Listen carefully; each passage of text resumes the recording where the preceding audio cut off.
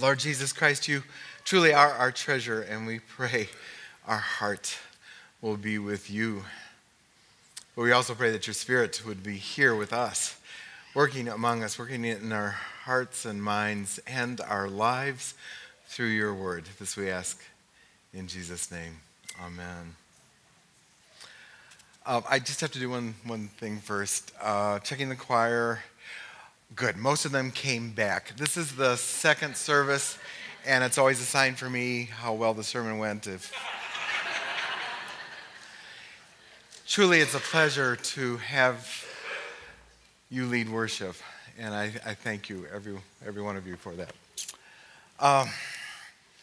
Today, we get to listen in on Jesus, to hear him talk, to tell a parable, and to teach. And because we're listening in, the story is for us too. He meant it for you to hear it today. But the challenge for us here in the 21st century and in our Western culture is to pick up on all the stuff that's going on in this story. And often the 2,000 years that separate us from that story, that's not nearly so great as the distance between our cultures. So I hope to help you with that today. The parable that we're taking a look at today is found in Luke 12, 13 to 21, as you just heard read by Steve. Thank you, Steve. Perhaps you'd like to open your Bible, or open your phone Bible, or the Pew Bible, which is page 871. Take some notes in the margin or in the worship folder. First of all, and as you're doing that, I can't emphasize this enough, this parable is not a caution against wealth. Yes, the rich man is rich, but there's no condemnation about being rich here from Jesus. There is no warning against making plans. In fact, making plans can be very godly. And there's no indictment against big or bigger barns. But it is, however, all about wisdom. It's all about stewardship of life. It's all about the bigger picture, the reality of a temporal life with an eternal and godly perspective.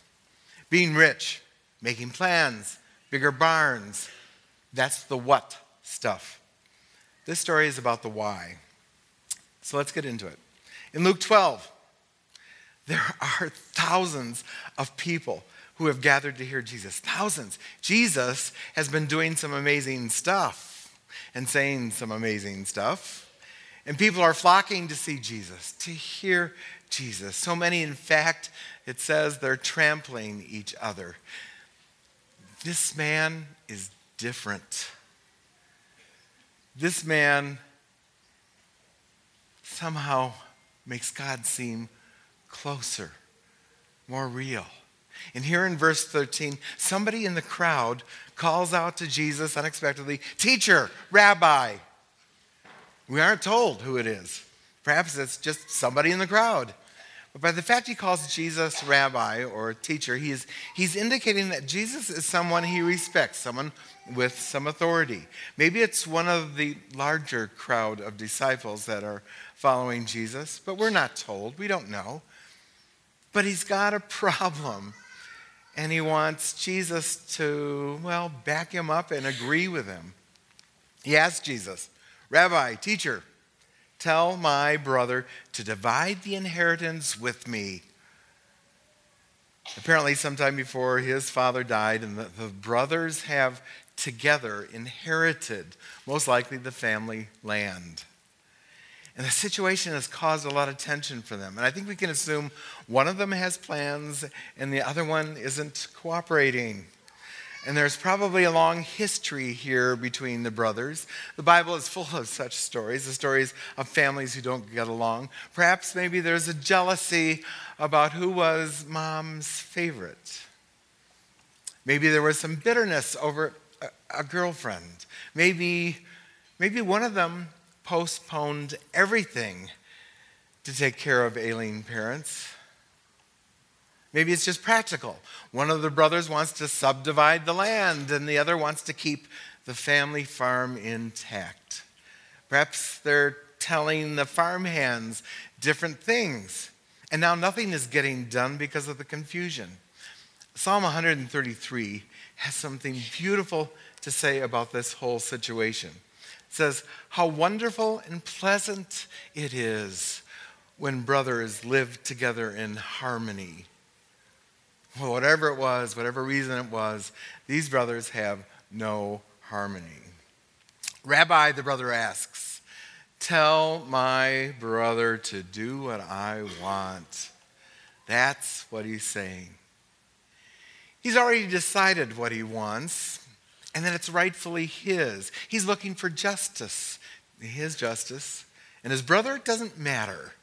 This guy isn't coming to Jesus for him to decide what's best for the brothers, for the family. He just wants Jesus to play the heavy and to pressure his brother. He doesn't want a mediator or an arbitrator. He wants a judge. And in previous cases like this, other rabbis have set such a precedent. And Rabbi Jesus, well, he should certainly understand his cry for relief. But the trouble is, when we feel like we're owed something, that we're entitled to something, we usually underestimate what is also due our brother, our neighbor, right? Our bias is already skewed. So we've got this brother unwilling to view this crisis from any other perspective than his own. Teacher, tell my brother to divide the inheritance with me.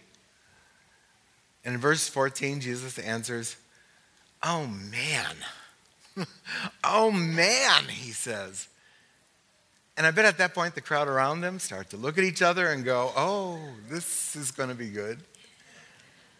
Because oh man here isn't meant to be philosophical or rhetorical or poetical. It's more like when we go, man, I can't believe you're saying that. And Jesus goes, man, I can't believe you're saying that.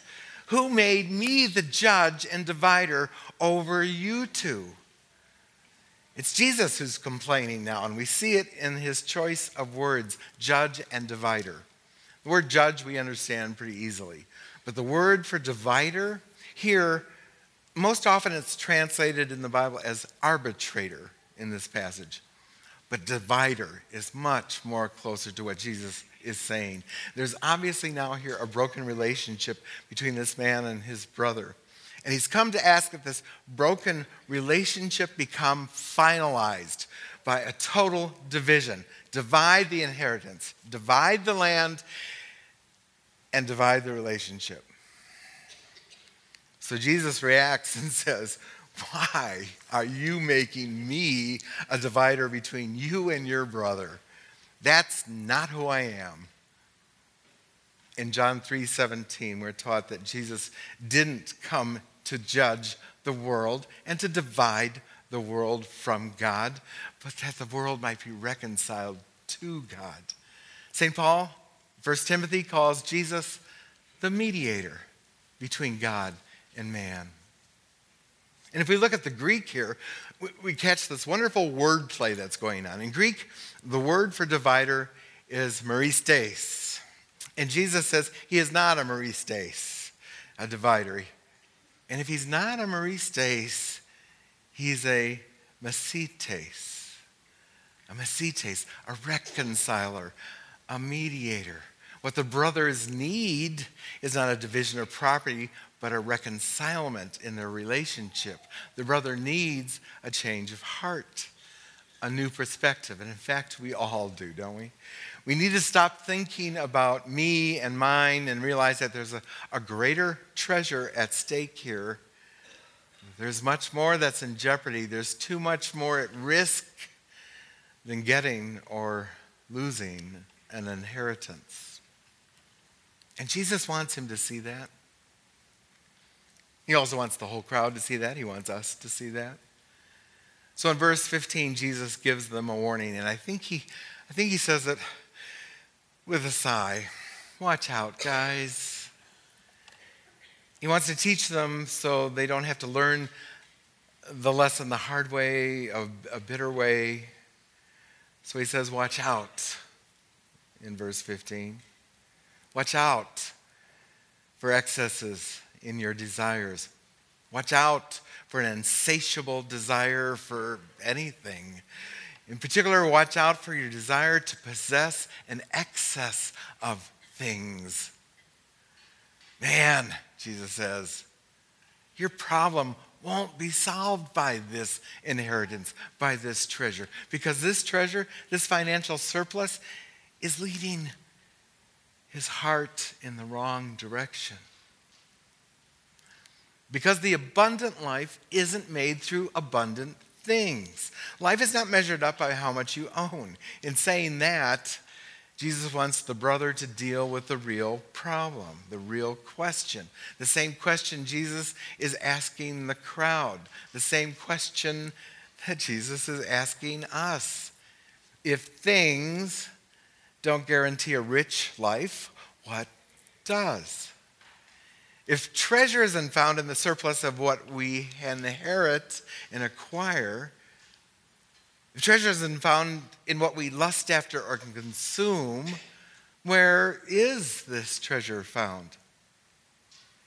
And to make sure that they heard the question, Jesus tells them a story.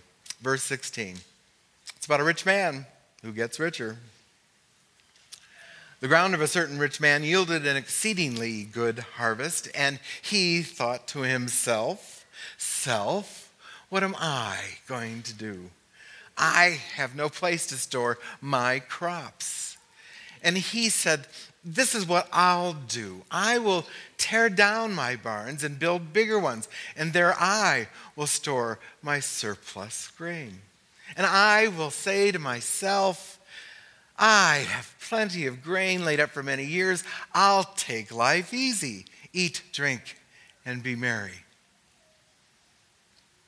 Now, mark in your Bible next to this story, Psalm 49.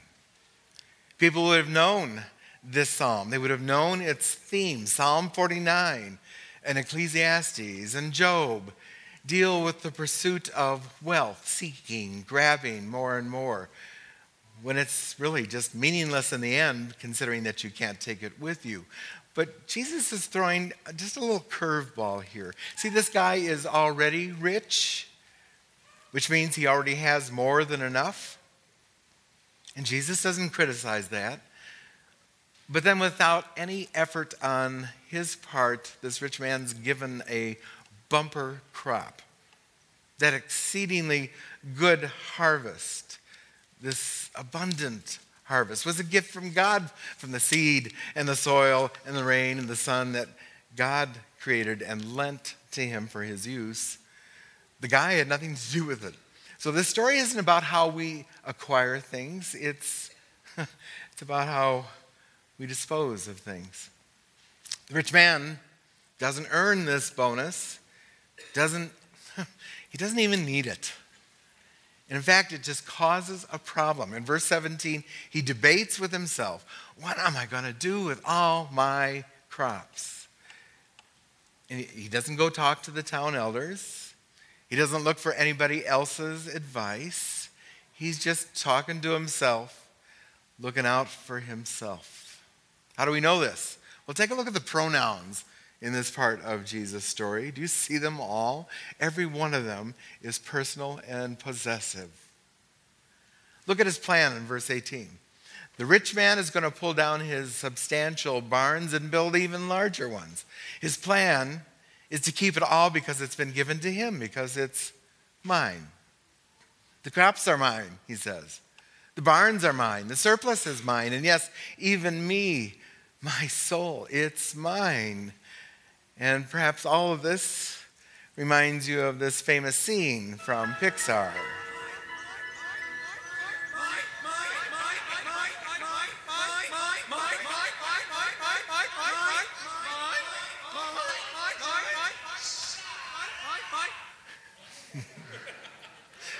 Mine. That's what? Finding Nemo, right? You guys. This man doesn't know any other pronoun. What does he plan to do with it all? Enjoy it. This rich guy tells himself that he's going to eat, he's going to drink, he's going to be merry. He is, verse 19, according to the Greek, he's euphoric. Here's what he's saying. enjoy a great harvest, enjoy a great life. All he needs for an even better life is to just find a place for all his stuff. Apparently, though, it looks like he's going to enjoy it alone. Relax, enjoy life, he says, but he only invites himself. He doesn't even mention family, though he probably had some. There's no talk of friends. So you have to wonder if there's anybody left among his connections, or have they all been replaced by his possessions? Just who is he going to raise his glass with and say, cheers? Well, he's a sponge, a soaking, wet sponge. And he's already should be dripping a little bit. And God is going to pour a lot more into him. And what should have happened? It should have been a flood pouring out of him, a flood into his family, a flood into his neighbors, a flood into his village. But this guy, this sponge, he's just soaking it all up. So who's he going to raise a glass with? Well, it won't be God. In verse 20, God speaks directly to this rich man and says, "You fool, you stupid fool." And yes, that's the right translation. You think this is a great life? It's an empty life. And tonight, it will be demanded of you. And I will demand payment for every breath that I lent you. And Jesus is using the language of a banker here.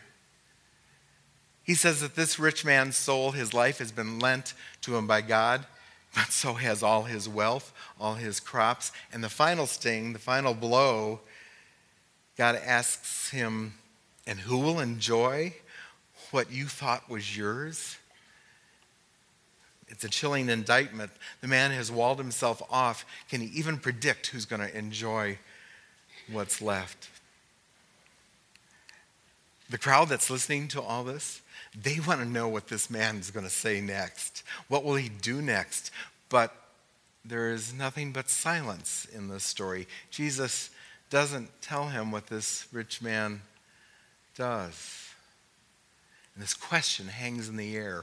Where is the best place to store this exceedingly good harvest? Is it barns or maybe bellies? Store it in his barns or see it stored in the bellies of the hungry who need it? Where is the best place to store the treasure of his life? Spend it fruitlessly on himself, even if he gets to spend it? Or invest in the family of God for an even greater yield? And what about the brother who's standing there, who caused this story to be told? This brother with an inheritance problem? How does he answer after this story? And again, there's just silence. We don't know. We don't know what he'll do. Jesus confronted him with the real problem. The problem isn't his brother. It isn't even in the inheritance. The real problem he's pressed to address is, who will he serve? Serve himself, or will he serve the relationship? Will he work to reconcile with his brother and gain back that greater treasure? Will he find a way to bless his brother and find in that even greater riches? And Jesus leaves all his listeners with the same question. What will you do with the surpluses that God is bringing your way? He will provide for you, but he also lends you more than enough. Maybe it's in the form of treasure, or maybe it's time. Or maybe it's your talents and your abilities. Do I keep them for myself, or do I use them for others? And Jesus has just this last final word of advice or wisdom. What happened with the rich man is how it will be with whoever builds a treasure for themselves and is not gathering riches for God. In other words, God demands payment for the life he lent you. What have you got to show for it? Well, that's a hard saying. Who can do this? Who can do it every time? Who can do it perfectly? I know I can't. I know I don't. I have this rugged self-interest. I worry about what I have and what I deserve. I wonder why God doesn't give me more. And I miss seeing all that he does give me. The good news is that Jesus spent all of his wealth on desperate, needy, unworthy people like me, like you. He knew exactly how poor we were, having spent it all addicted to self and sin. And yet Philippians 2 teaches us that he gave it all the way to serve us. Yes, even his life nailed to the cross for us. And now our debt is paid. Even though we keep increasing it, Jesus paid it all. And now if we believe in him, trust in him, we have his power at work in us. We have his Spirit at work in us. And we don't have to worry about building new barns for our future. He's going to take care of that. We don't have to gather a treasure in heaven to pay for our debts. We get to gather riches for God in the people around us. And we do it by looking and living and loving more like Jesus every day and helping others to do the same. So has this parable begun to press on an issue in your life this morning? Is there a family in your life that you have a problem with? Is there a broken relationship with a brother or sister in Christ? Or a neighbor? Will it mean giving up some dignity to gain some humility? And when you examine your habits, do you see how material things have all of a sudden become this security blanket and you want bigger barns? Or do you discover some unexpected frustrations because of what you don't have? You're afraid of empty barns. When we look at the pronouns in our story, how many of them are me or my or mine? Do you want to wrestle with that this week? I challenge you to wrestle with that this week. And how about doing it in prayer? How about asking Jesus, why am I so insecure when you are all I need? How about asking the Father to show you where He's giving you right now this extra measure of goods, and asking Him where He wants you to store it? Or asking the Spirit to give you even more of His fruit you're entitled to inherit as His son or daughter. And then do some cultivating in your life to grow love and joy, peace, patience, kindness, gentleness, self-control. Pick up a take-it-home on the way home today, going out the door, so that you can hear this parable again every day this week and work through it every day this week. And when we find that we have a problem again with our pronouns, when we catch ourselves thinking me, my, mine, may we remember these words of Jesus found in Luke 24. Why are you troubled? Why are your hearts filled with doubts? Look at my hands. Look at my feet. That I would suffer and die and rise from the dead for the forgiveness of sins of all. And you all are witnesses of this. Amen.